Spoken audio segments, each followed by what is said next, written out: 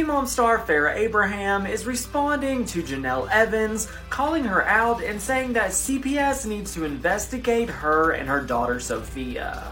Janelle took to her story and said somebody do a welfare check on Farrah Abraham's daughter. Her mom seems very unstable in her online videos.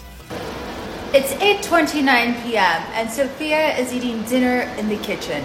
This is my version of Celebrity Big Brother, but Big Mother, and I know where my daughter is totally well and totally great, unlike Janelle's.